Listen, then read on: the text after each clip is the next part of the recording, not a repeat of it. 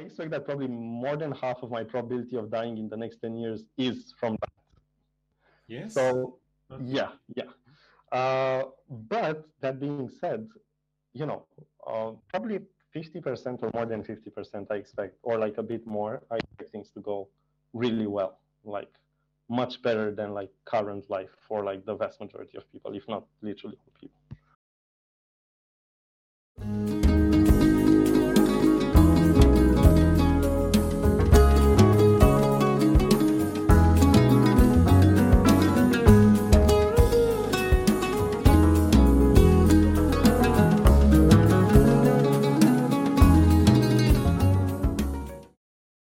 Hi everyone, I'm Balázs, the host of the iScientist podcast, and I'm really happy to introduce my third guest.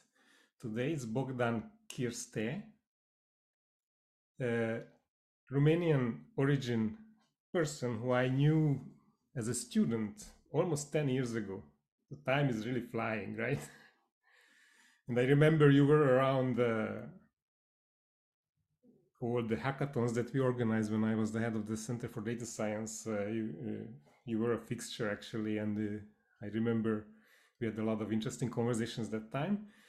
But then we went in different directions, and you went in a very interesting direction, and I will ask you about that a little bit later. But let's start with your personal journey. So I know you came from Romania, you did a master there in Bucharest, and then you suddenly joined MVA, which is the best AI master in Paris. Like we know that anybody comes from there, we can accept it for a PhD. So how did this happen, and how did you, when you grew up, how did you decide to become a scientist? Yeah, thanks for the invitation. Very excited to be here and to chat. Yeah, so I have a background in a bachelor's in computer engineering in Romania, or kind of like the equivalent of an M1. So that's what happened before I joined MVA. But actually, I had done one Erasmus year in France at Pierre and Marie Curie, at University of Pierre and Marie Curie. So that like that definitely influenced me being in France for the MVA. On becoming a scientist, I guess, to be honest, I'm not sure I had, yeah, I'm not sure in my mind it was becoming a scientist necessarily. It was more like being excited and like intellectually interested in topics like AI, and I guess maybe somewhat stereotypically, or maybe like kind of like a contrast, given that I'm now working on AI safety. I like some of my interest was started from reading Breaker Science, for example. So like from like transhumanist topics in some sense. And yeah, AI. So I did a bachelor's in engineering in computer science. I had become excited about programming in high school, though relatively late in high school. Also, like software engineering jobs in Romania seemed really well paid, so that also played a part. So initially I thought, I don't know, maybe I would just become a software engineer in Romania. I didn't necessarily think I would do research in AI. But like it was a mix of all of those factors. And then in university, I became more excited about like AI in particular. And yeah, that's what led to the MVA. I see. And so MBA is a master in Paris. So after that, you did a PhD, and you did your PhD at Telecom Paris. You finished in 2016, right? A bit later, so end of 2018. Ah, okay, okay. Yeah. And your PhD was on handwriting recognition, and you used as a specific architecture that became very well known since. But that time you were one of the pioneers who actually touched it, right? So what Yeah, was that? so actually my to be totally honest, my interest in that PhD was like mostly around deep learning. Handwriting recognition was just yeah, one application area that turned out to be like the PhD program I got into. But I was mostly excited about deep learning, and I actually had a year in industry in between my masters and starting the PhD. And already at that time, I had seen it was around 2013. So The DeepMind, DQN, Atari paper came out then, and also Word2Vec came out, and those made a bit of an impression on me. So yeah, I think those were two big factors. Also during the masters too, I had been interested in deep learning, though I wasn't super familiar with it at the time. But I was excited about deep belief networks, for example. But you worked specifically on transformers, right? No, I actually worked on LSTMs.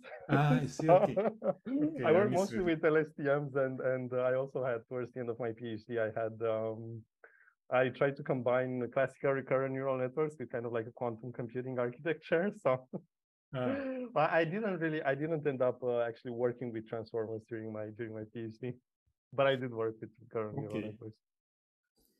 Okay, so then you did an interesting move. So you went to Oxford to do a postdoc, but Yep. not in a computer science department, no? Actually, yeah. So I did a postdoc with Fabio Cuzzolin. But the project in machine learning, but the project was at the intersection of machine learning and neuroscience. So with collaborators, so at Oxford Brookes University, I should say, and with collaborators from Cambridge University from the neuroscience department there. Looking at machine theory of mind. So theory of mind is this set of capabilities, I guess, of people to infer the mental states of others. And so I was very interested. So yeah, maybe this will already go a bit into the safety side, but like during my PhD, I became so like I had bought into the AI safety arguments since around 2013 or 2014. So definitely after Square Intelligence came out in 2014 and I read it, I was kind of convinced that at some point that this would be a problem at some point, and that maybe I might want to work on this at some point. But I thought at the time that point might be quite far off. So maybe, I don't know, 2045, 2050, and maybe I would get the chance to become a machine learning professor or something like that. And then I would be well placed to do research on that. Also at the time when I was looking at the existing research around 2013 or 2014, it just seemed very mathematical and very abstract. I wasn't sure how I could contribute anyway, even if I wanted to, because I felt like I was more on the engineering side, more on computer science, machine learning. So yeah, at the time it felt like, okay, seems interesting, seems like a big problem at some point, but maybe like I wasn't sure what to do about that. And then as my PhD went on, and because I was actually looking at the state of the field, things kept happening faster than I thought they would. So AlphaGo happened, all the like StarCraft playing, Dota playing agents happened. And then of course, already around 2018, 2019, BERT happened, and some other, GPT-2 happened. So already some decent language models. And this one was probably the one I expected least. So language models were I expected language processing capabilities to happen much later. Why? Because it feels like one of the most human capabilities. Like I don't think it's all of intelligence or anything, but it's like a very distinct human capability. And I would have expected it to happen. I mean, maybe I would still expect it now actually to happen relatively close to when we might get something like human level AI or like very capable AI in general. And so all of those seemed like warning signs that things might happen sooner. And like, yeah, I might want to adjust my plans. Like yeah.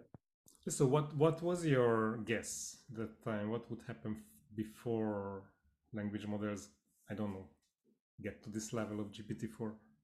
Oh, I didn't necessarily have like a very strict ordering or something like that. I just thought that things would move slower than they did.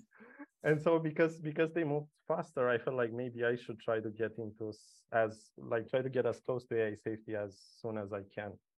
And like instead of trying to wait to become a professor and then decide on I have freedom to work on whatever, maybe I should just like try to make moves to getting closer to it. And so that's how like working in that postdoc happened. Okay. Yeah, I should say so. Yeah, on the theory of mind, I was especially interested. I still am in like inferring preferences, like inferring other humans' preferences, and also like being motivated to fulfill others' preferences for like ultimate reasons. And so that was the part which I was most interested in, which seemed and still seems very relevant to safety. Although in the meantime, I'm also interested in like inferring beliefs, the inferring belief side of theory of mind. But now I think more from an evaluations point of view, like if a model can infer your beliefs really well, it might also be very capable of manipulating you, of lying to you. And so in the meantime, I've kind of like my interest in theory of mind has expanded even more. Okay.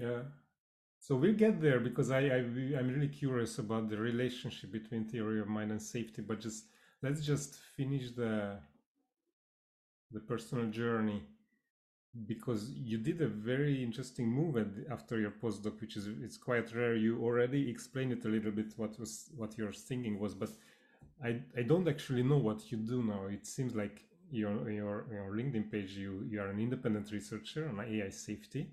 How does it work? Yeah, so it's kind of a funny story, I guess, and like maybe even more idiosyncratic than the story I've already told. So after starting my postdoc, so like before starting my postdoc, I think I had applied. There's this 80,000 hours website, um, which is like this website which gives free counseling advice for people who want to potentially do the most good they can with their career. And so so like one of their areas of like one area people might apply their careers to potentially do the most good is AI safety. And so I had found out, I don't actually remember exactly how I came across that website, but there is a bit of intersection between AI safety and 8,000 hours, and more generally a social movement called effective altruism. Mm. Um, and so I came across that website. I applied for counseling. I think I got rejected, but somebody from Effective Altruism Oxford got in contact with me. I don't know if they were redirected from 8,000 hours or how it happened. I don't remember exactly. But basically, they suggested that I might want to do this effective altruism in-depth fellowship, which was kind of like getting into like more depth into all these topics, including AI safety and others. And so I did that. It happened that the facilitator of that program got involved in organizing this AGI Safety Fundamentals, which is kind of like a remote course in some sense, or like remote reading groups, I guess. And so I did that. And then I became kind of like I don't know how I should put it. We're called facilitators, I guess, which is kind of like a reading group. Yeah, I don't know what the term is. Like you basically try to steer the conversation, or like help with some help with some explanations and so on. And so like that was kind of like an idiosyncratic way that I got into field building, I guess, because this program is about like getting people familiar with the basics of AIC. And I think that together with the fact that I had quite a bit of space, and I'm like very, very grateful for that during my postdoc, think about AIC in general, that led me to being in a pretty good position, I guess, to apply for independent funding, actually. So to do independent research on AI safety. And I also keep doing AI safety community building, which looks quite similar to that reading group, except that most recently I've been doing it in AI safety boot camps in person. So yeah, so so I'm funded. I'm funded by Center on Long-Term Risk, which is an organization focused on risks. They're mostly focused on suffering risks, actually, including and they're mostly from AI. To do mostly independent AI safety research, and I also keep doing some community AI safety field building activities. And also my funding, so this is also like the topics I'm interested in are also very much related to what I worked on during the postdoc. So I am mostly focused on the intersection of deep learning and neuroscience, and also alignment. So what I was asking you before the technical glitch was this unusual move to be an independent researcher, and who you're working with, and maybe the next question is like, how's your day? How do you motivate yourself? Because usually when we are in a department, we have students, we are in a structure. We go in the office. I work with 20 people. It's relatively easy, but you work alone. So how do you do that? It takes a lot of stamina, no? Yeah, so it's so actually do a few different things. So I'm involved in I lead a couple of projects, or like I'm a mentor for a couple of projects, and there so like I do engage with other people in that way. Also, I sometimes work for this from this place called Trajan House, which is a building in Oxford where more AI safety people work from, and also more people from the effective altruism community more broadly. But I think I'm so like it varies, but I think pretty self-motivated in general. So I don't think I struggle that much to be motivated to work on this, both because I think the problem is really important. Unfortunately, I think it might be much more urgent than I thought in the past it might be. Um, yeah, and also I just think it's really interesting intellectually. So there's also that side of it. Okay, so you basically work from home, right? Most of the time, yeah. Okay. For me, home office, it's nice for certain things, but I do want to see people. So that's why I'm asking you this question, like, who do you meet? Who do you talk to about your ideas, etc.? Yeah, so I do talk about my ideas with mostly with other people doing AI safety research. A lot of the time with people doing similarly independent AI safety research. Also with the people from the project I lead. But yeah, that's so yeah, mostly other AI safety people. And what's your KPI? What's your work output? What do they expect you to do? Yeah, so I think this is quite flexible. I think most AI safety people, the way they publish work is on these websites called the Alignment Forum, also Less Wrong, which is very much related, but also like archive preprints. And so I actually have a lot of drafts. I expect to start publishing a lot more of them. I actually haven't published that much. On mostly on like Less Wrong and the Alignment Forum, I don't have. Yeah, for the two projects I'm leading, I think we will have preprints normally if things go well. But yeah, I'm most of my time is spent on like trying to build a very conceptual research agenda, I guess. I see, I see. So for this reason, I'm not. Yeah, I'm not necessarily thinking about preprints. I'm mostly thinking about, yeah, what does the problem look like? Although there yeah, I'm relatively comfortable with where I am, and especially what to do about it. Okay. It's clearer now. So let's go to the topic of the main topic of this episode, which is actually there are two. I want to talk to you about language models and safety. So let's start with language model, and where are we? I play with GPT-4. I had GPT-3, 3.5, ChatGPT. I have access to GPT-4. I see the improvement. And there was a certain moment this year when people were like, every week there was something coming out. It seems that it calmed a little bit, right? So where are we now on LLMs? What's the latest big thing, the latest news? Where are we going?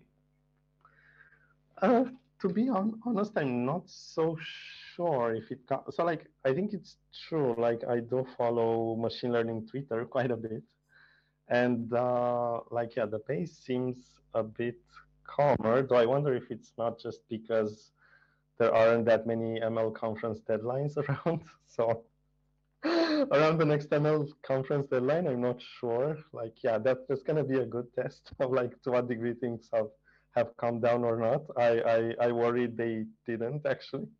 It's just like a very small hiatus in between different conference deadlines, and also being summer. Um, yeah, where we are, to be honest, I'm not sure. So what is the, let's say, what is the most surprising thing that LLMs do today to you? Like you said in the beginning that you were surprised how fast it reached human level. What exactly? Yeah, so I would not necessarily claim that they are. So I think it's not that easy to evaluate on which tasks or like competencies they are human level. I have just been surprised that models can just interact with humans. Like I was especially surprised that already this was starting to happen around 2018, and now some people have. I don't know if I necessarily agree with those claims, but very high-profile people like Yoshua Bengio or Geoffrey Hinton have argued that in some sense the Turing test maybe has already been passed by these kinds of systems. Which again is not like if you asked me 10 years ago when we first started chatting, I would not have expected it to happen this soon. In terms of most surprising capabilities, I guess it's in context learning, I would say, is a relatively surprising one. And so it's like a set of capabilities like these models being able to learn new tasks or like to combine previously learned tasks. In terms of like a very specific task and also related to AI safety, I've been surprised by Minerva. So like by models being able to do math very well for a bunch of reasons. One is that there used to be this argument around 2020. I think there were a couple of papers claiming that if you looked at these scaling laws of like how models tend to improve with like scale on math, it seemed like there wasn't that much improvement at the time. So people were projecting that maybe if you just scale up language models, they won't get better at math. So it seemed like maybe there would be some capabilities on which they are like inherently limited, and so language models will not lead to human level AI or something. And for It's me, already surprising, isn't it, that they can do math yeah. trained on text mainly? Or are they also trained on math? So they are trained on archive papers, but but yeah, still.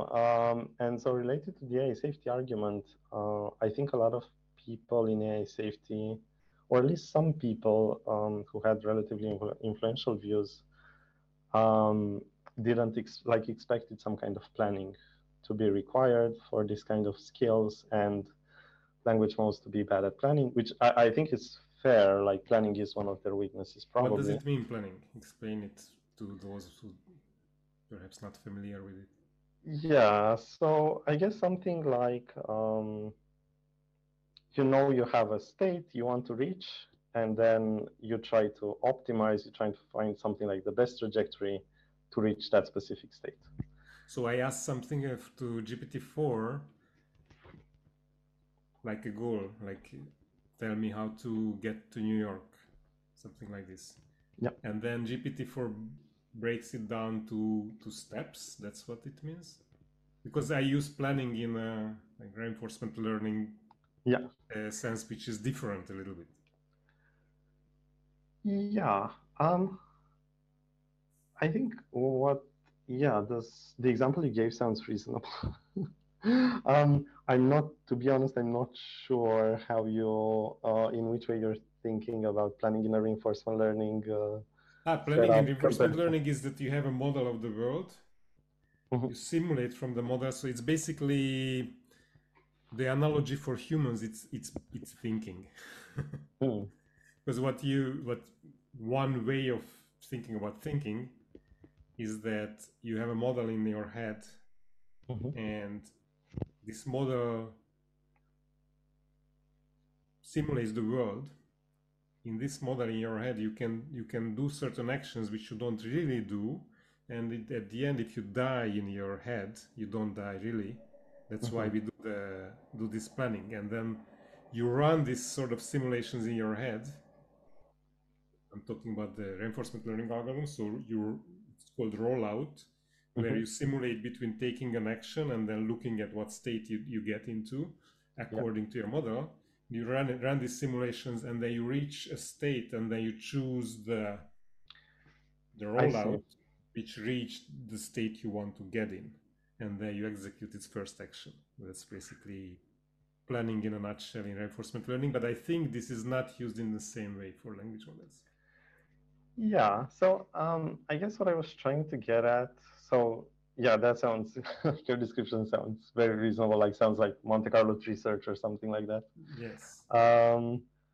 Yeah, I guess what I was trying to get at is that I would expect, so like, I would expect intuitively that a lot of math proofs like benefit from that kind of process, and the fact that language models can achieve the same results, even if it's not clear they do the same thing internally, was surprising to me, and I think probably to a few other people at least. But in my mind, language models don't really do this. They generate the plan as text. They don't simulate various trajectories and then take the one that reached it, because they can't even check, because normally you do reinforcement learning in like robotics or self-driving car, where you do the planning and then you do execute the first step, and then you check where you are really because that's a big part of the planning, because you have a good world model, but you cannot trust it completely. So you're not executing like 100 steps of your plan. You execute one step, you stop, you look where you are, and you restart the full process. That's how, say, self-driving cars control the wheel. Yeah, so I agree that like models are not trained, like language models are not trained to do this explicitly, and they also are not like at inference, they don't do this explicitly. Although I think if you start looking at things like chain of thought and then self-consistency, I think the boundary becomes a bit less clear. And also, yeah, I think it's just interesting that behaviorally they seem able to do theorem proving, even without this like explicit mechanism. I see. So it's like, yeah, it's what we call reactive policy in reinforcement learning, which doesn't do the planning. It just trusts its policy, what to do next, and then it works, something like that. Yeah. Okay, so this is the most surprising thing for you, that language models can provide plans. I mean, maybe I should add one more, which is even more relevant from a safety point of view. If you know about the example of GPT-4 being prompted, well, I might tell the story badly, but basically GPT-4 had to got a human to provide it with the answer to a CAPTCHA test, and the human, while GPT-4 was interacting with the human asked, why do you need me to do this? Are you an AI? Are you trying, well, I'm paraphrasing, but like, are you trying to take over the world or something? And GPT-4 had chain of thought. So like the testers, so the people testing GPT-4 could see its chain of thought. And in its chain of thought, it So what is, said, sorry to interrupt, what is a chain of thought, and what did they exactly see? yeah, so chain of thought is this relatively simple idea, I guess, where you have the model produce the next, you have the model output something, and its output, so like the next word, becomes its next input. And so, but that's how it works anyway, no? yes, Generation. but okay, so I should say that like specifically with chain of thought, you can have some like when you provide the final answer, for example, when GPT-4 interacted with the human, it didn't necessarily show the human the chain of thought of reasoning which led it to the final answer. So like the human it interacted with only saw its final answer. It didn't see like the the reasoning steps, the intermediate steps, which would be the chain of thought. And so, where does it appear? Because for me, GPT is basically a big neural net that takes as input history of 2000 something tokens and outputs a probability distribution for next word from which we pick one word yep, randomly with the yep. probability. So what else? So where does it appear in this generative process, something that's hidden? Oh, so it's the same. So like the process is the same. It's just I think it's basically again this idea of in-context learning. That is, you can prompt the model with a few examples of like these are some examples, like these are the intermediate steps, and then this is the final answer.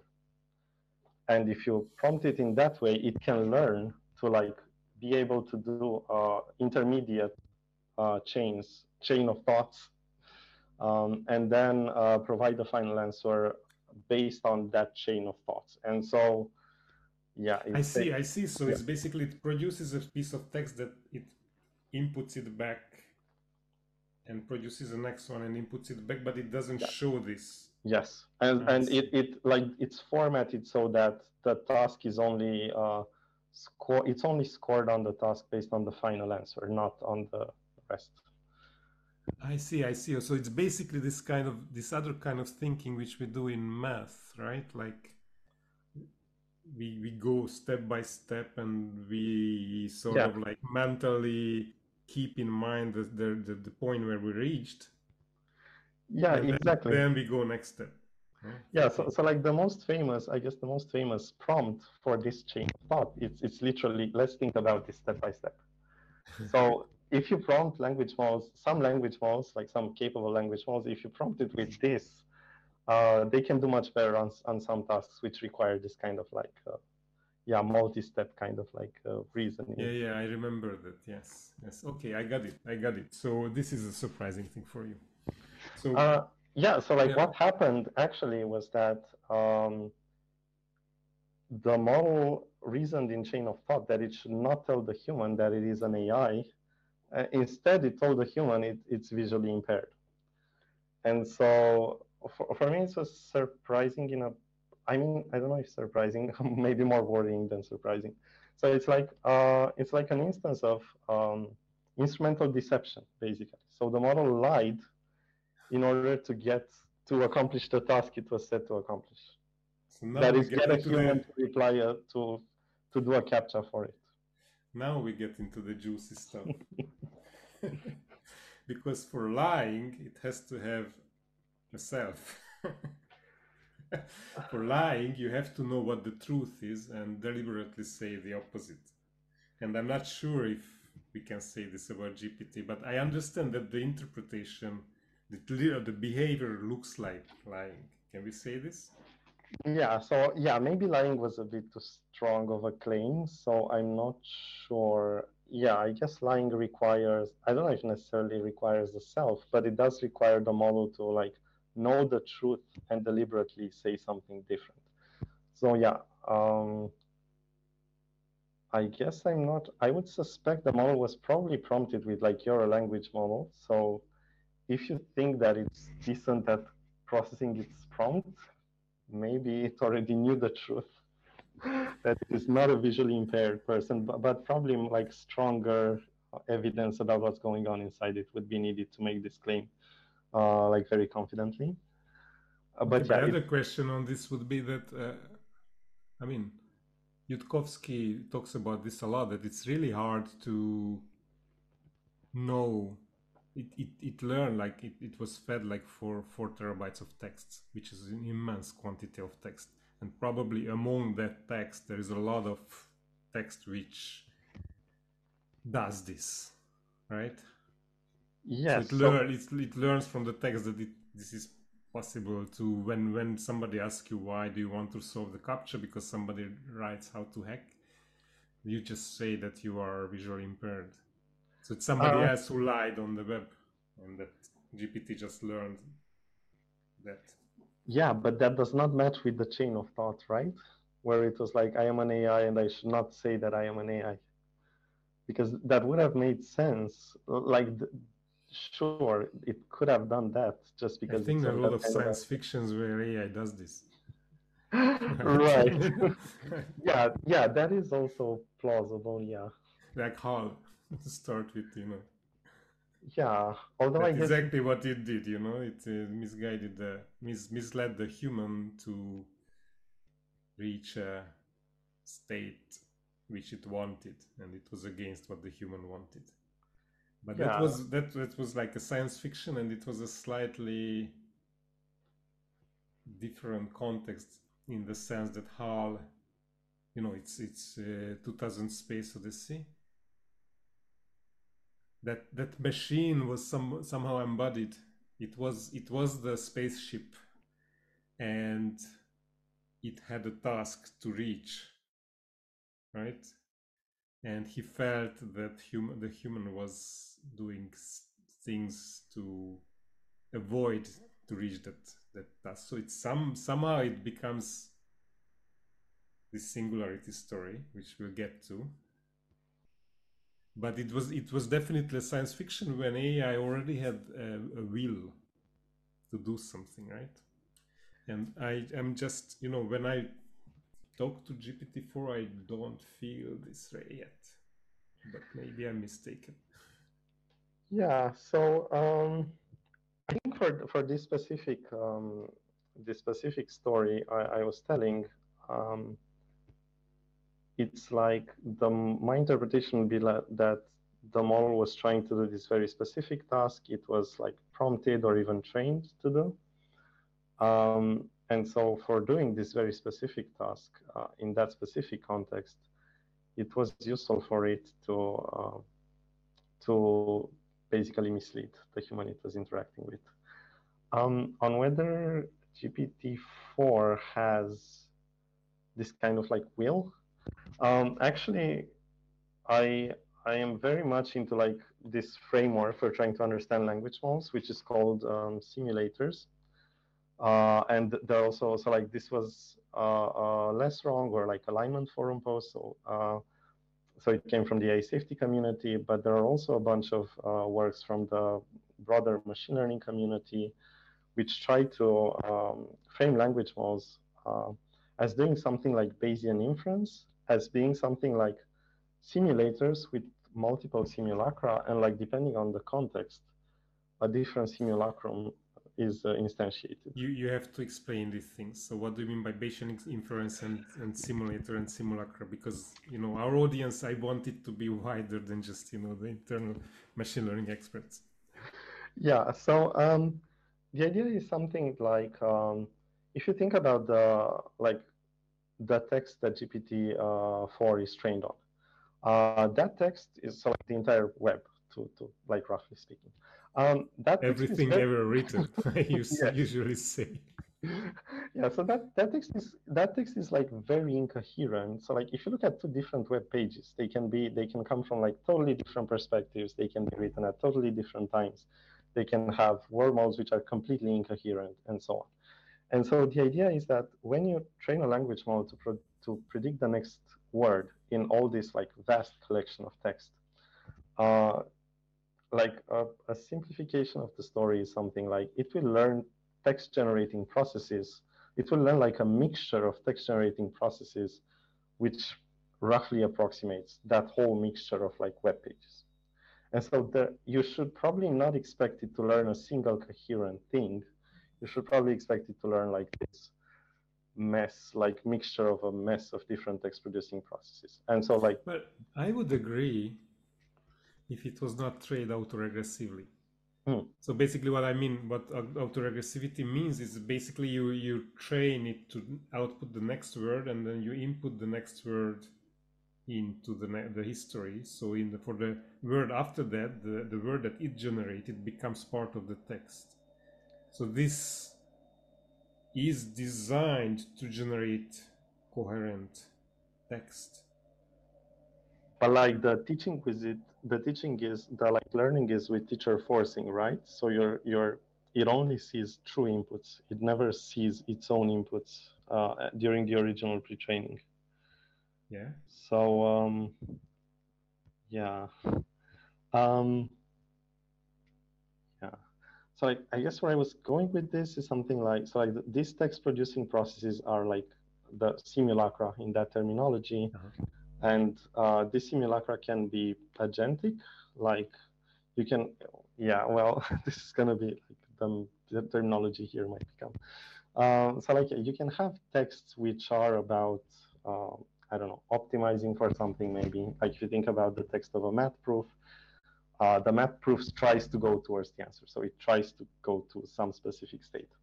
But the simulator, which is like the whole language model, is not agentic itself. The simulator in that framework is just kind of like doing Bayesian inference over like which process from the mixture should I now sample from. And so the I idea see, here, yeah. I see. So it's like, okay, I'm here in the history of the text that was generated, and then I pick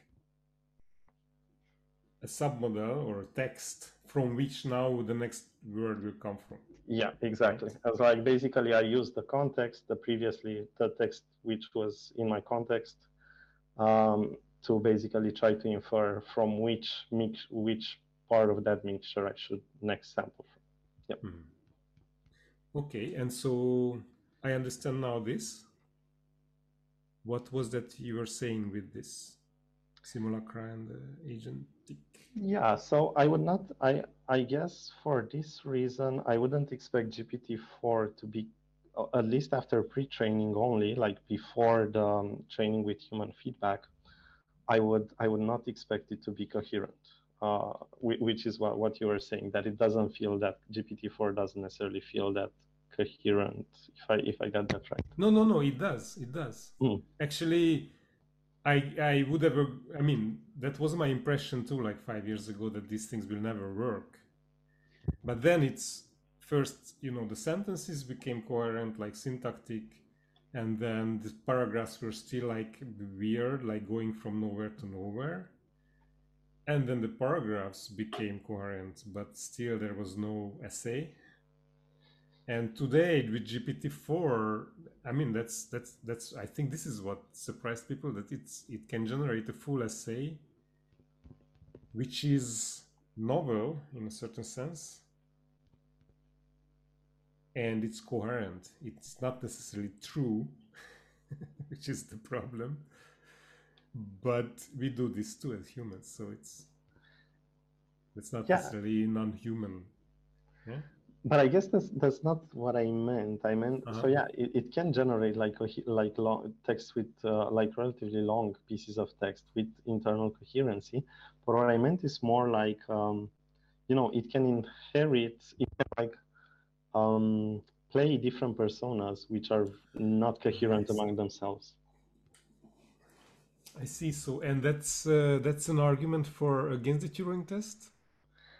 No, I guess I see it as an argument. So like, you know, I come at this mostly from the perspective of like AI safety arguments, which in the past were a lot about what if you have this agent which has a single very specific goal, and if that goal is not like very close to human values, like it's like things could go very badly.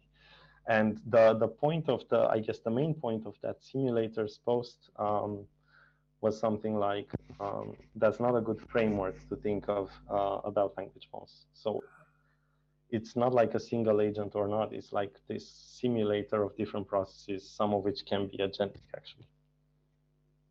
Aha, so it's schizophrenic sentences. I guess that's one way to put it. Although I have to caveat that like yeah, you might expect the reinforcement learning with human feedback process to potentially move it more towards something more coherent and more. Yeah, actually, this is very interesting. This is very interesting because that was my impression, that without the so GPT-3 had the version, I guess, which wasn't reined in yet. And I loved the confabulations, you know, it was really interesting. That was something I was looking for, because inspiring me, or generating texts that are completely out of nowhere, and then the reinforcement learning came in. It really feels like an anti-schizophrenia drug. Like it dumped down the creativity, and it was even I would say like it's, I don't know, this cognitive behavioral therapy where the goal is just to basically change your psychology through changing your behavior. And that's what I felt like. It really learned, how to behave like a little bit like a dog. Yeah, actually, those are some very interesting remarks. So I know some people in AI safety who are actually trying to use the base models because they are trying to have GPT help them produce alignment research, and so they want a more creative model. They don't want a reined-in model for that reason. Also, your point about like kind of like cognitive behavioral therapy.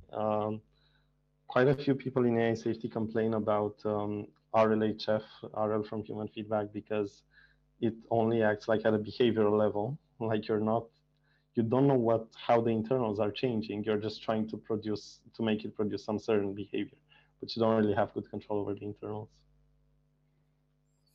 So that brings up another experiment I did. So John Vervaeke had a remark. It was still before GPT-4. It's a very interesting dialogue Turing test, and I think it could be used more like rigorously than I did. But the basic idea is that you just take two language models and you make them dialogue. Like one, two Mm-hmm. entities of the same algorithm, but you enter what the one says as the history for the other. And for GPT-4, I could actually even explicitly ask them to do dialogue. Mm-hmm.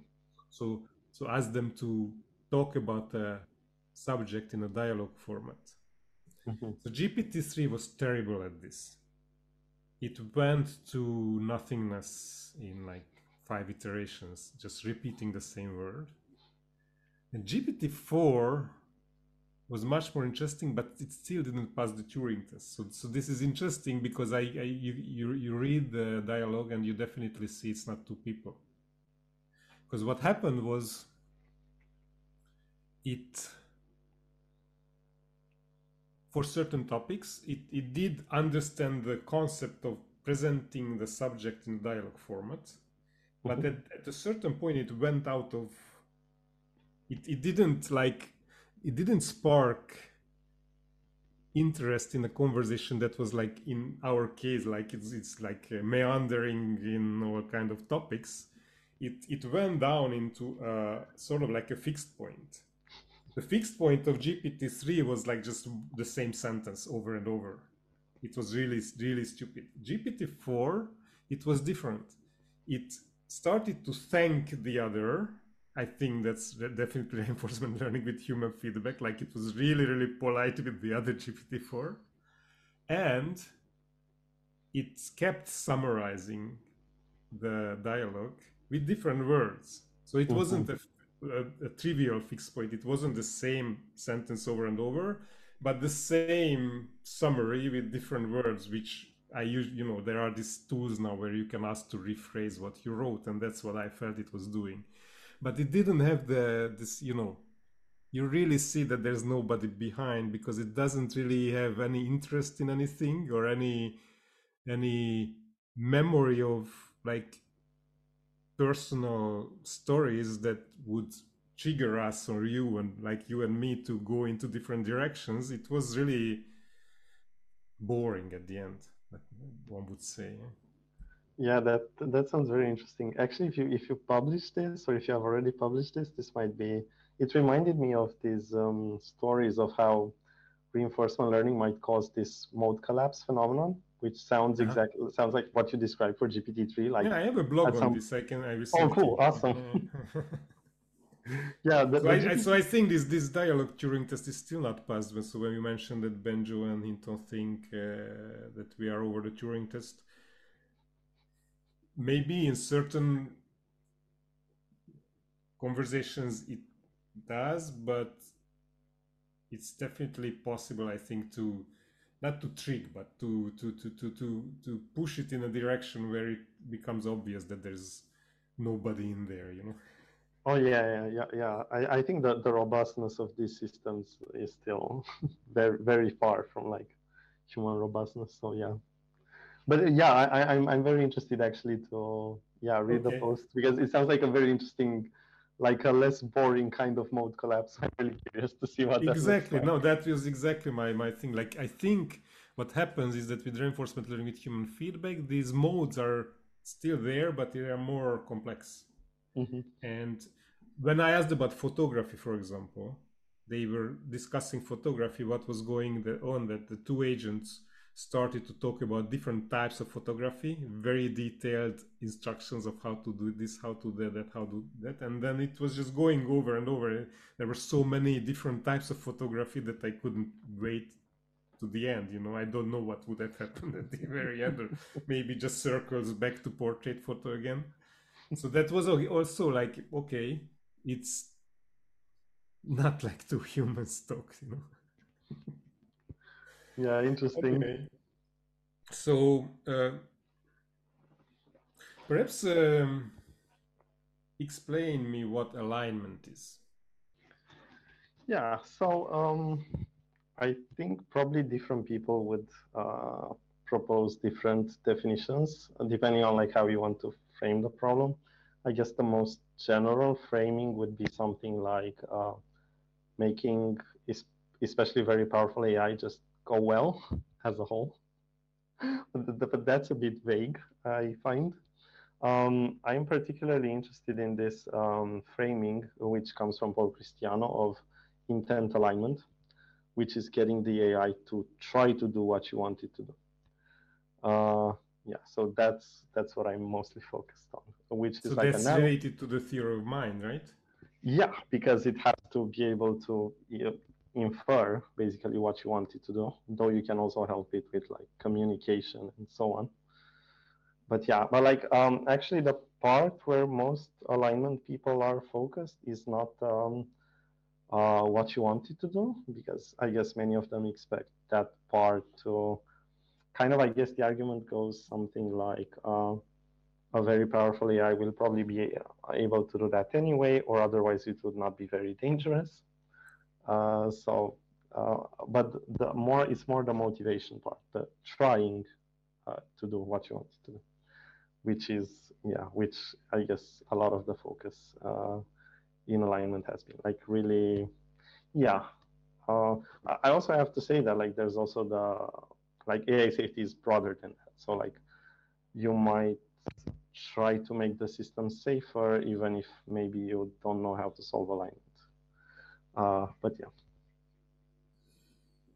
Okay. So let's talk about AI safety, because one of the big issue in the debates, like there was the monk debate, I want to bring it up because there is a certain metaphor there that I like very much, where there is a sort of contradiction between immediate issues like people losing their jobs or people getting triggered by something that they read that the AI model generates, and longer term issues like singularity, which seem out of science fiction, right? So it's not necessarily people argue about whether we should do safety or not to do safety, but what is the time scale? And time scale is a killer, because basically this is why, in my opinion, even reinforcement learning, so even the learning paradigm where you have an objective and you want to reach it, is far from the paradigm that will cover intelligence, because basically time scale is what makes it unsolvable. Like you never know. It's not that you never know, but as a living being, you constantly have to balance between your the things that you do in terms of time scale. Like there's an immediate danger, I have to do something, or maybe I'm thinking about next day, I lost my keys, I have to make a copy. Or maybe you're thinking about next year, or maybe you're thinking about your life goals, or maybe you're thinking about like the goal of humanity, and those things are not comparable, and you have constantly have to calibrate this timeline in which you're trying to optimize something. So what do you think about this? Um, I think that so like I'm very happy that there are quite a few people working on near-term safety issues. Um, I personally think mostly about well, I guess I would have called them longer-term issues, except that now I'm not so sure if they're going to be longer-term. But I do mostly think about I guess singularity-related scenario in some sense, or like to be more precise, scenarios involving AIs which could take over the world or make humanity extinct, or like yeah, like very very capable systems, and like what to do about existential safety basically. So this falls under this idea of existential AI safety. Um, So which one worries you more? What is your research concentrated on more? yeah, so I'm mostly so my views, like these are my particular views, like within existential AI safety views can differ a lot, but like I think that trying to align superintelligence directly hasn't fared well. Like approaches which try to do that haven't, sorry, um, haven't done very well. And so I'm mostly excited about kind of like a two-prong, two-step approach, which is actually what seems to be OpenAI's main plan, which is try to align well enough models which can automate alignment research, which are maybe roughly human level, let's say, so like which are not strongly superhuman, and then use those systems in collaboration with humans to solve the more ambitious superintelligence alignment kind of problem. I see. And So I'm it's like because I saw your tweet about this new OpenAI initiative. So they have basically three directions. First is human feedback, hmm, which is what's being done now. The second one is that I found that actually more interesting because the third one is what you're talking about is that basically make alignment automated with an agent. The second one was so interesting. They had this different type of collaborations like debating or reward modeling. Like you want to model, it's exactly what you were talking about, like try to model what the other wants, right? yep. Or debating, or like that's like okay, how we align ourselves. Let's say I don't really believe that like classical debating really works for that, but I understand the concept. Like let's do it like humans do it. Like we run a debate. So you're saying that you like the third one, the training the automated AI alignment agent. Yeah, so I guess I'm coming from the perspective of, as far as I can tell, approaches which have tried to solve directly for aligning superintelligence haven't done really well. So I'm relatively pessimistic that uh, alignment researchers can do that, especially if timelines are relatively short. So especially if we get powerful AI relatively soon, and given that the number of people working on these problems is relatively small. And so, yeah, unless many more people start working on this, or unless some kind of like very unexpected breakthrough happens, I'm relatively pessimistic about plans which try to solve directly for aligning superintelligence. The reason So what can you elaborate this? So what are you pessimistic about? I'm relatively pessimistic about trying to work, like trying to have human researchers directly align, come up with proposals which directly align superintelligence, instead of like trying to delegate parts of this research to like automated alignment research, basically. And why? This, Why are you pessimistic about yeah. this? So the reason I'm pessimistic are that historically, the people who have tried to work on this, so Machine Intelligence Research Institute, Eliezer Yudkowsky, and related people, as far as I can tell. Well, that's a very small number of people, but like basically that line of research, as far as I can tell, hasn't done that well. So like I don't want nobody to work on it, but I want more people to work on that too, even though I'm pessimistic about it. But if I feel like if that's our main plan, we are probably gonna fail because the problem seems very hard. There aren't that many people working on it. I don't expect there to be a lot more people working on it in the near term, unless something that drastic changes, like a lot of academia suddenly start thinking about this problem or something. And so given our like past track record, not that there's anything wrong with like what the people doing that line of research tried, but just like it seems hard. And as far as I can tell, there isn't that much progress on trying to attack the problem directly. And comparatively, I'm more optimistic about the OpenAI, especially like the super alignment post, if you saw that one. Because in principle, if you get human level alignment, if you get GPT-6 or whatever to do human level alignment research, even if you only got it to work for you for like 1 year in calendar time, that could produce the equivalent of like a lot of, I don't know, millions of years of alignment research. Just because you can run that, you can parallelize that, you can run a bunch of copies much faster. And also you can like very easily turn money into alignment research in principle if you get there. While today we are bottlenecked on talent, on money, on like everything. Let me stop you. So basically the proposal is that we'll do these agents who will do the alignment. But aren't we just, biting our own tail there? Like who will align the aligner, Yeah, so I don't, first of all, I like on the agent side, like, you can have a spectrum of like how much, to what degree do you delegate, like, and like how many humans do you keep in the loop, and to what degree do you keep humans in the loop or not. And I think there's like many different, yeah, that's to explore. That's like a hyperparameter to explore. Unlike, yeah, yeah, actually, people who are pessimistic about this kind of plan seem to tend to think something very similar to what you're mentioning. Like maybe this problem, like aligning roughly human level alignment researchers, like doing automated alignment research at the human level, might be as hard as the whole problem, like aligning super intelligence. And in that case, yeah, it would not be productive to work on this. I am relatively more optimistic. I don't know, based on like some intuitions. Language models seem relatively easy to align if you're like actually trying to get them to help you. Like if you're not deliberately trying to mislead them, to like prompt them adversarially or so on.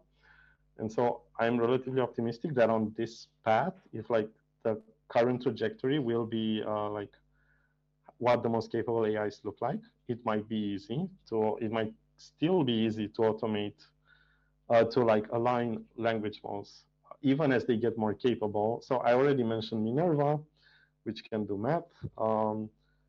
The like alignment research looks quite a bit like that, though not only like that. So I'm relatively optimistic that you can get alignment research capabilities as these models get better at math research, machine learning research, and so on. And I'm also optimistic with respect to like you mentioned the training signal.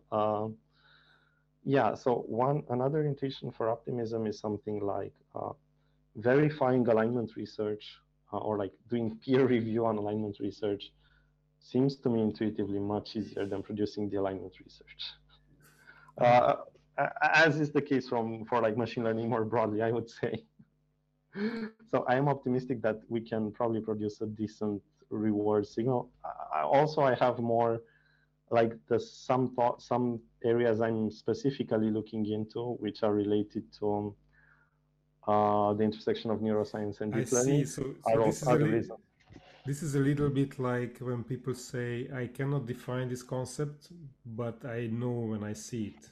Yeah, exactly. Yeah. So I don't know how to do the aligning agent, but I will know when it really works. I see. Yeah, and it's related to all the theoretical arguments about, P versus NP. Verification usually tends to be easier verification is always easier. Okay, so it related a little bit. So there is a school which is not very well known in alignment research because it comes from cognitive science, and it's very interesting for me that basically, if you ask Yosha Benjo, he says, don't put agency into AI, or don't put AI into agents. And by agents, he means something that acts in the real world, like a robot. And my intuition, which is aligned to this other school, is that we exactly have to do this. We have to put AI into agents because that's the only way that AI will align itself to reality. Like, we just have to trust that is like, okay, of course you will not put it in a bomb, nuclear bomb. You put it in a small robot maybe, or you put it in your toaster in your kitchen, and then it can confabulate as much as it wants, but it will have ways to check it. Like, you know, in the scientific method, we generate hypotheses. If they are all true, then we're not doing our work. So there are false hypotheses, there are confabulations, but then we have a very embodied physical methodology to check whether what we think about the world is true or not. And this will only happen if it's in agents, and especially embodied agents that are physically present in the world. Yeah, I think at least among AI safety people, they mostly use the term agency to refer to something closer to that idea of something like optimizing for a terminal state that I mentioned, or like consequentialism, which is kind of like that.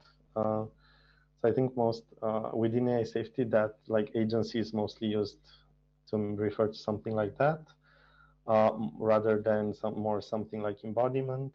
I see. Okay, Yeah. so maybe this is just we don't use it in the same way. Yeah, unlike agents versus oracles or something like that, like Yosha Bengio's thoughts. Yeah, I'm unsure. As I was saying, I think there's a spectrum there depending on like how cautious you want to be.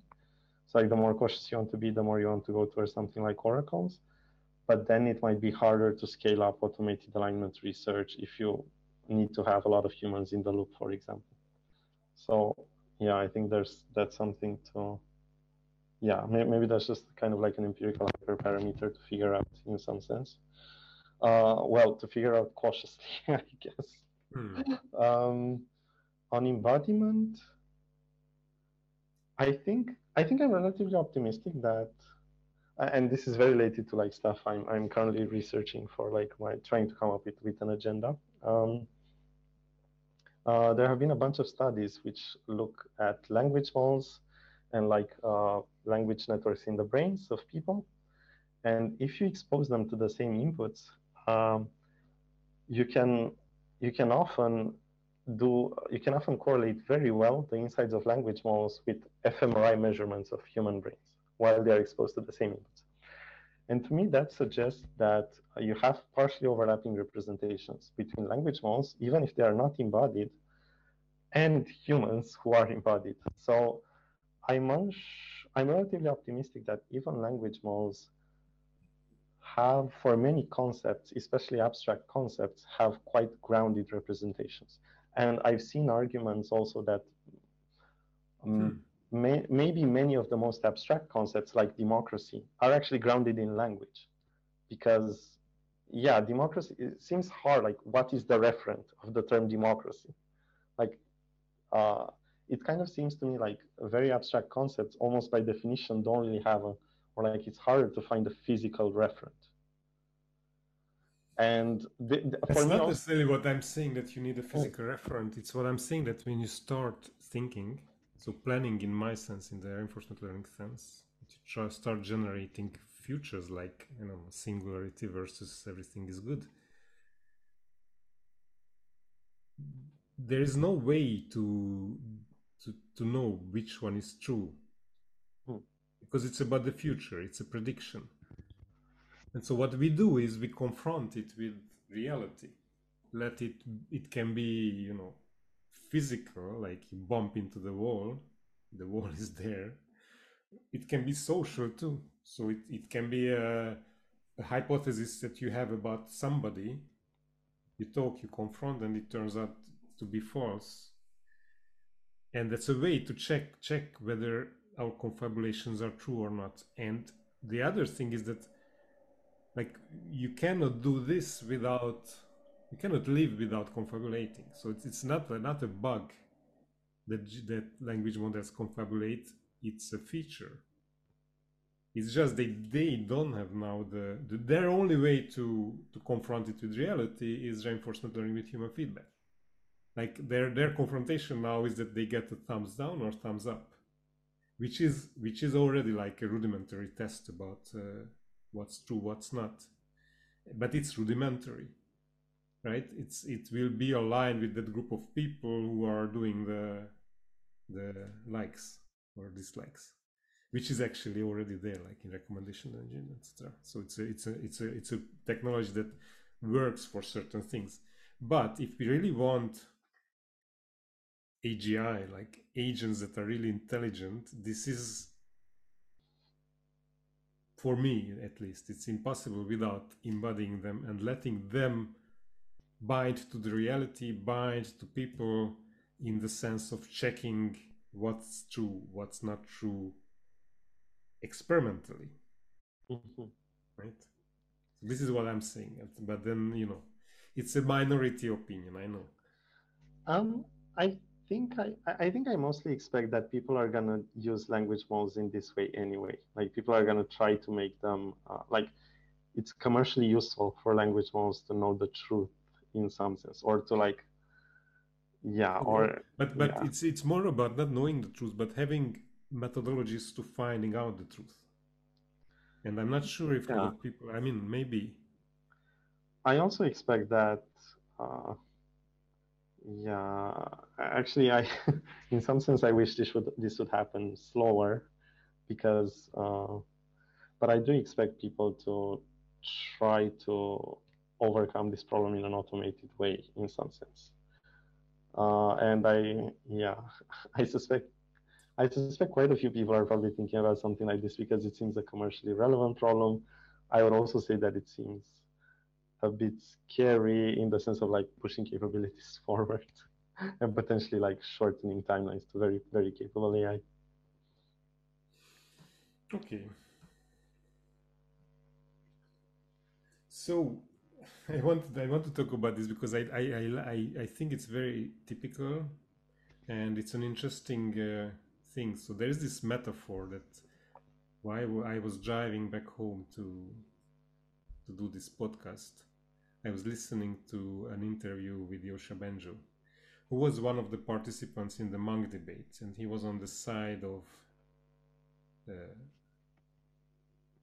the cautious, or let's say the pessimistic side,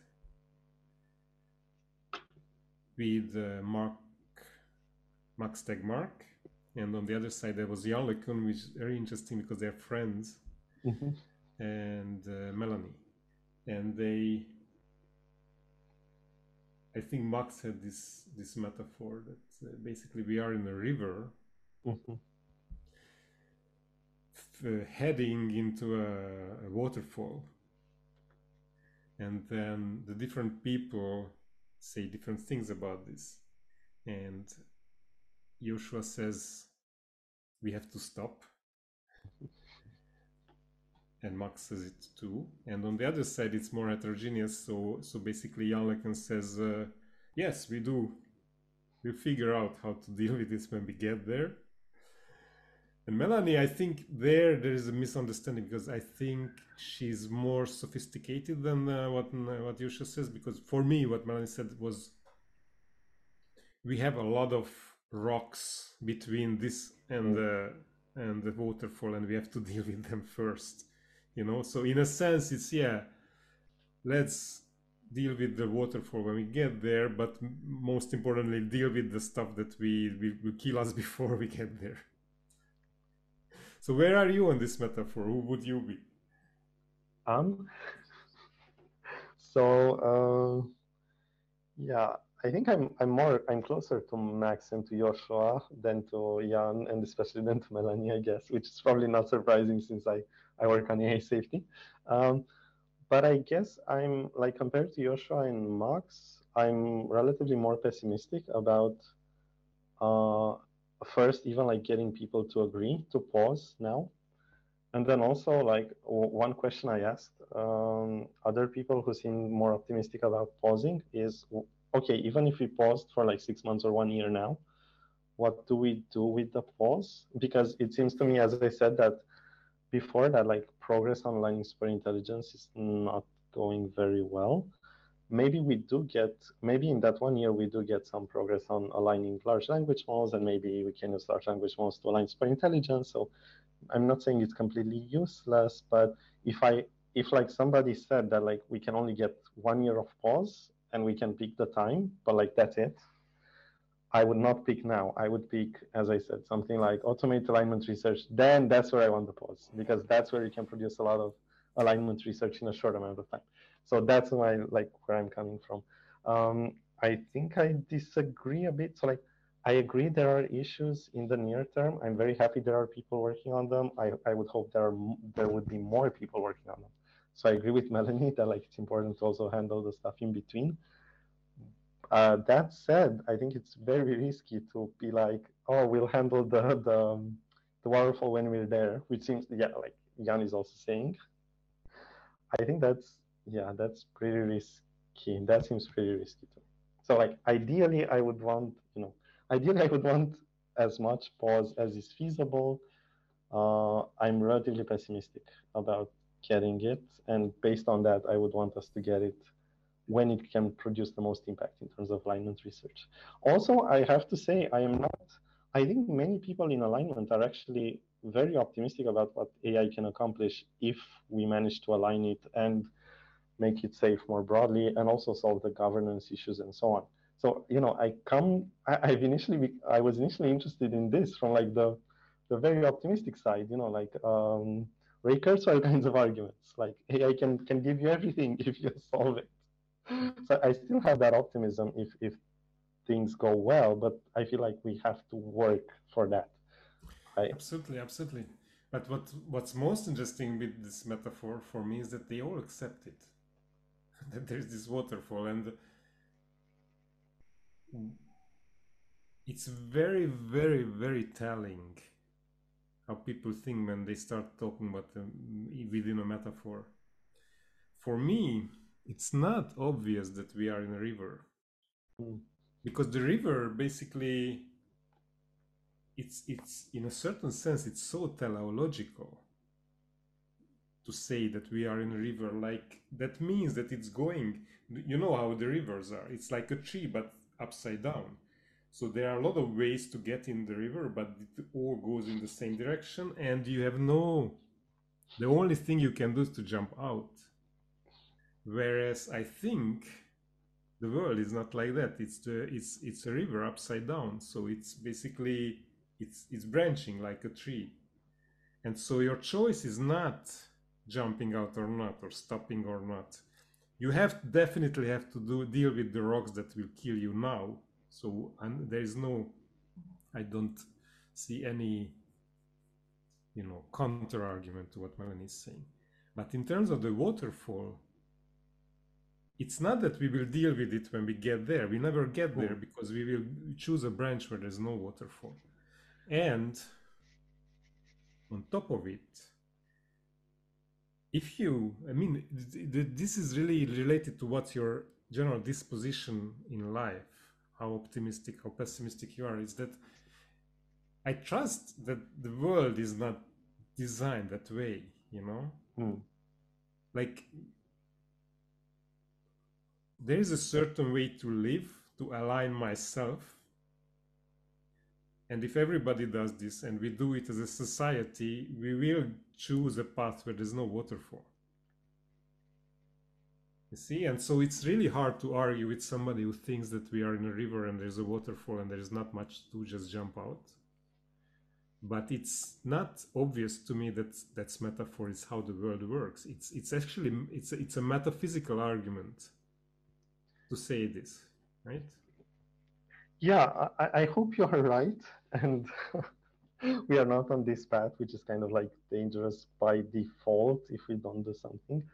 Um, I think I have more uncertainty, like much more uncertainty about that, based on a couple of things. So I think, like in the most abstract and general sense, like we don't have methods today to align powerful AI that we would be confident in. We don't even have methods like this for like existing systems, like large language models. We cannot even deal with adversarial examples very well, though this problem has been studied by a lot of people for like more than 10 years now. So like, I think purely technically, we are not there right now.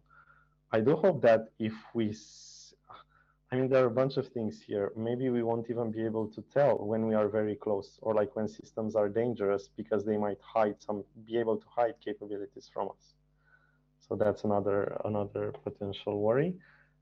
And even more, even if we are able to tell, like it takes a small number of actors who are less cautious and who might race ahead, even though maybe most people would agree that it's time to pause or to stop because things are getting very dangerous. So I agree that it's not guaranteed that like for sure we have a waterfall ahead. Like the problem might be there. Maybe the problem isn't like alignment might be very easy and solved by default. Maybe we're just that lucky. Yeah, maybe people just stop if they see the danger signs. But I would not want to rely on that, especially where we seem to be now technically, which doesn't look quite like that to me. Yeah, no, I'm not saying that there are guarantees. It's very interesting. So for me, this comes from the this amazing success of the scientific revolution, that we are in a world metaphysically, which is everything emerges from the physical level up, and we accept only physical laws as hard constraints. And singularity, the paperclip maximizer, all these scenarios are not physically unfeasible.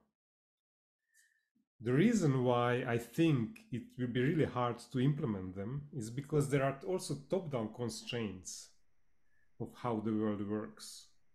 Like from society down to humans, there are laws that seem much softer, like sociological, psychological laws that we don't accept as like hard laws, that make the world such that it's very unlikely that we will have a paperclip maximizing singularity. And this brings me to, Lex had an interview with George Hotz, the CEO of TinyCorp. Mm-hmm. It was amazing. If you haven't seen it, watch it. And he said something very interesting, is that he wants to open source AI. Like his goal is to, instead of stopping and controlling it, to give it to everybody, because he basically says that the best way to achieve the paperclip maximizing AI is to give it a small number of people who control it, because we will build the sort of tyrannical structures society as a society that will be able to manage that control. And those structures are exactly those ones where the general goodness of people will not emerge, because usually in those structures, who get on the top, let's say, more like to be sociopathic or psychopathic bad people. And so to counter it, the best way not to get the paperclip maximizing singularity AI is to just give it to everybody, because if you give it to everybody, there are always much more good people than bad people. And we'll deal with, of course, it will be complex, it won't be controlled from top down, but somehow the world will just go on as it went on with other similar problems. So this is his argument. And I tend to agree with him. Like and basically it's a very important question, because do we open source or do we not open source? That's like a immediate question, and some companies like Meta does it, and they are fully signed up for this.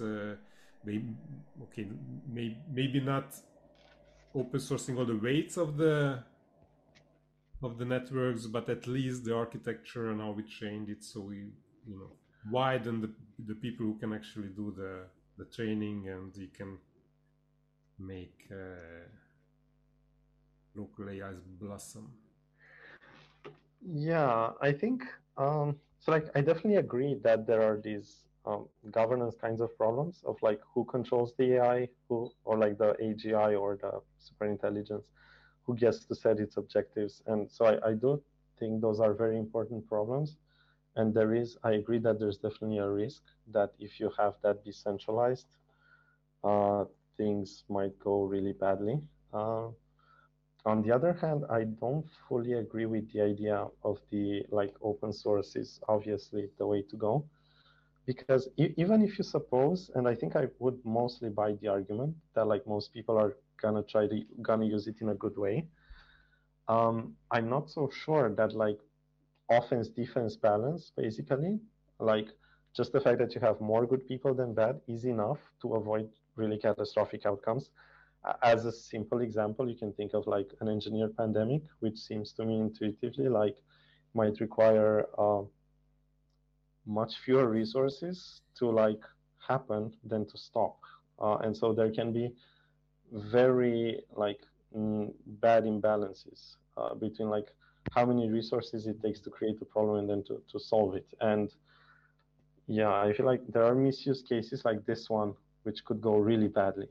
And so I I wish I've seen arguments about open source. I think the vast majority of people in open source are probably well intentioned. I am excited about tech in general. I just feel like in this case, fully going open source is probably not the best idea.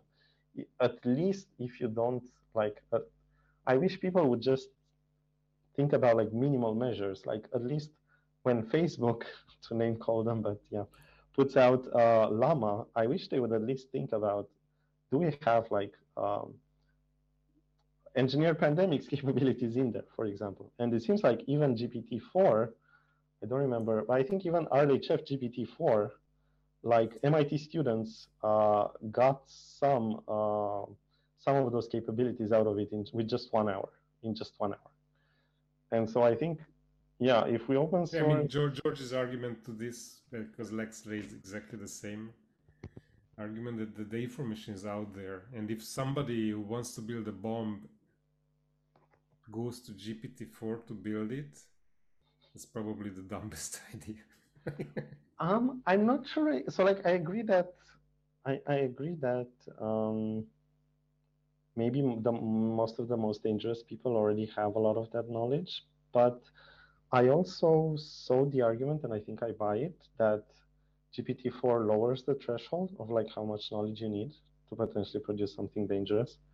And I expect that will probably get worse with more capable systems. So like, yeah, at least if like, no, and enough. I'm less optimistic about, in some sense, I'm less optimistic about, making models very robust to adversarial prompts than making them just helpful on average, because that seems kind of like the adversarial examples kind of problem, which people have not solved in vision for 10 years. So yeah, that just seems potentially harder than aligning language models on average. So what is adversarial?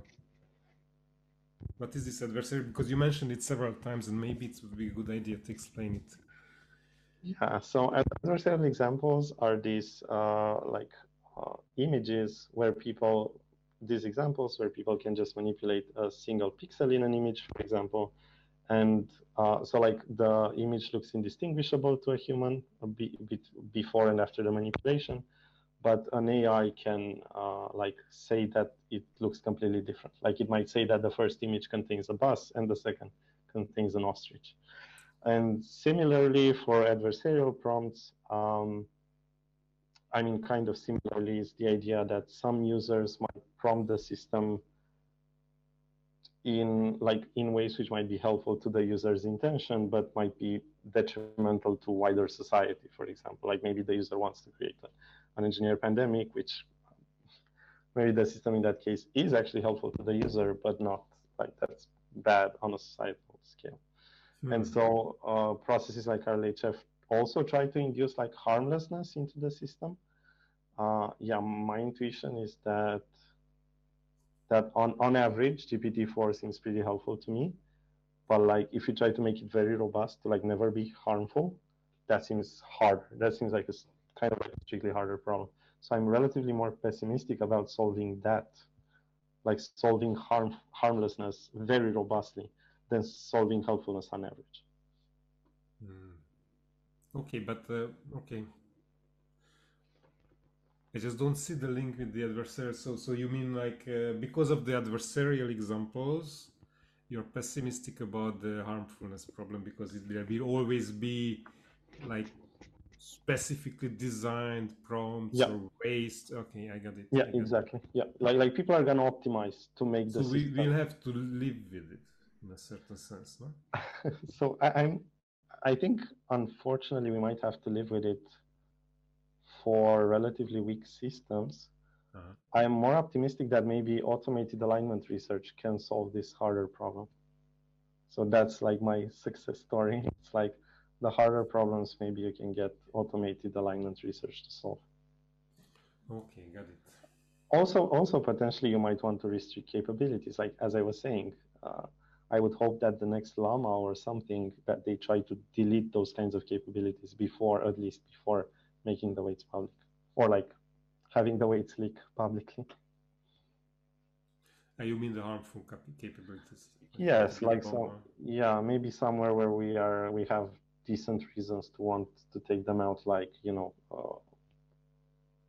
offensive like cyber offense, like cyber weapons, or stuff which can help with engineer pandemics. I don't know, even stuff which like it's less existential, but like having them all help you make a bomb or something.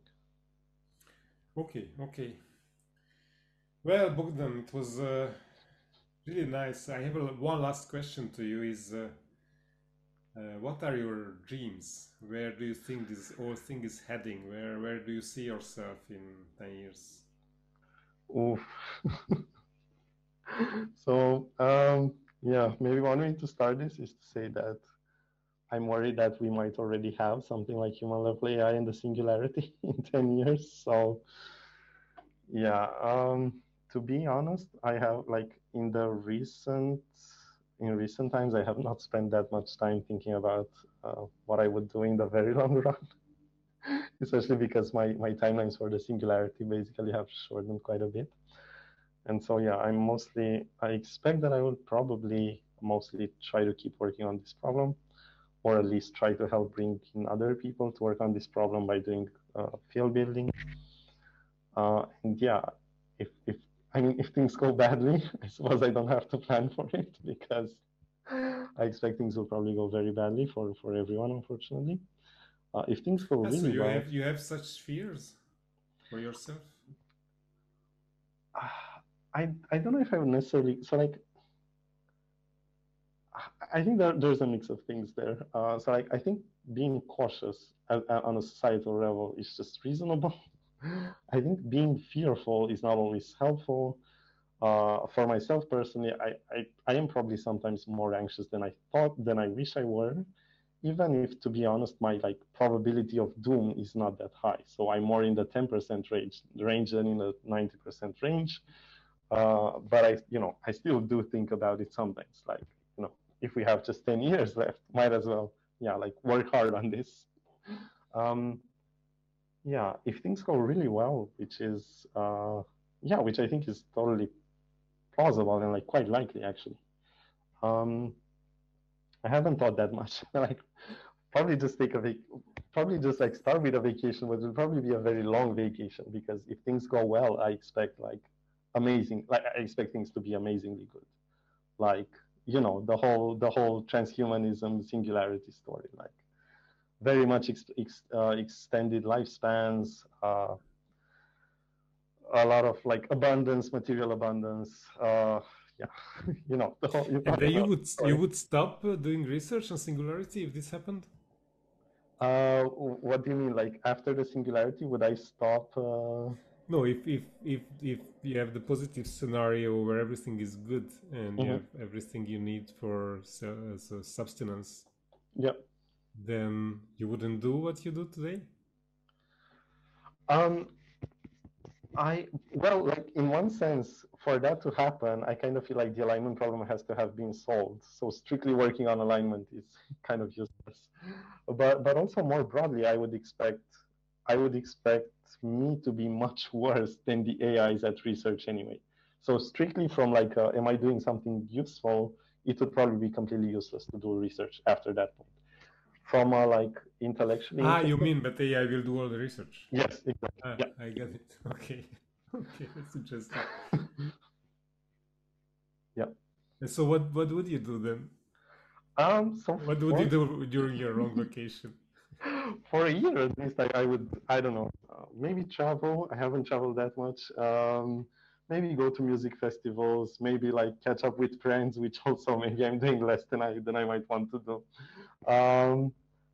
Yeah, and yeah, just plan ahead because I feel like probably life there will be a long life ahead if things go well. So I just like try to think about what do I actually want now that there is time to actually think about what I want in the long run, and there isn't any, potential danger very close.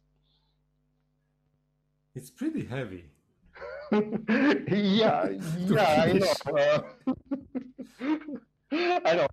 Again, as I said, my like probability PDOOM, what AI safety people usually like, the probability of things going like us going extinct or like things like probability of us going extinct, I'm more in the 10% range. So okay, in one time scale, because we going extinct, everything disappears. Everything is born. In like I guess to simplify, like on my, like I expect AI on I don't know, like my median is somewhere in the 5 to 10 year range. So like in the 5 to 10 year range, I expect somewhere around 10% probably that we go extinct, because I see that, basically we don't solve alignment. Yeah, it's definitely like to go heavy. I expect that probably more than half of my probability of dying in the next 10 years is from that. Yes. So yeah. But that being said, probably 50% or more than 50%, I expect, or like a bit more, I expect things to go really well, like much better than like current life for like the vast majority of people, if not literally all people. So I think the upside is incredibly good. I think the downside could be absolutely horrible. I understand. Now I understand you much better. So it was interesting. Well, thank you very much, Bogdan. It was Thanks for the invitation. Pleasure. We almost 2 hours in. Thanks. It was a lot of fun. And and I mean, I'm optimistic. I don't fear to be dying of AI in the next 10 years, but I understand your arguments, and you brought it closer to us. And this debate, I think, a lot of this debate is about understanding where people come from, understand the emotions behind the fear, anxiety, before the arguments, because sometimes the arguments hide that sort of personal aspect of this. Yeah, on that, I think so. Like, I try to. So of course, I have my own like feelings, and like, and they do affect like how I perceive the arguments and so on. But I do try to focus on like the arguments and less on like feelings. And I feel like we should probably try to judge based on the arguments mostly. Okay, well, thank you very much, Bogdan. Thanks for the invitation. Yeah, yes. It was a lot of fun. Thanks. Yes. Thank you. Bye. Thanks. Bye. Yeah.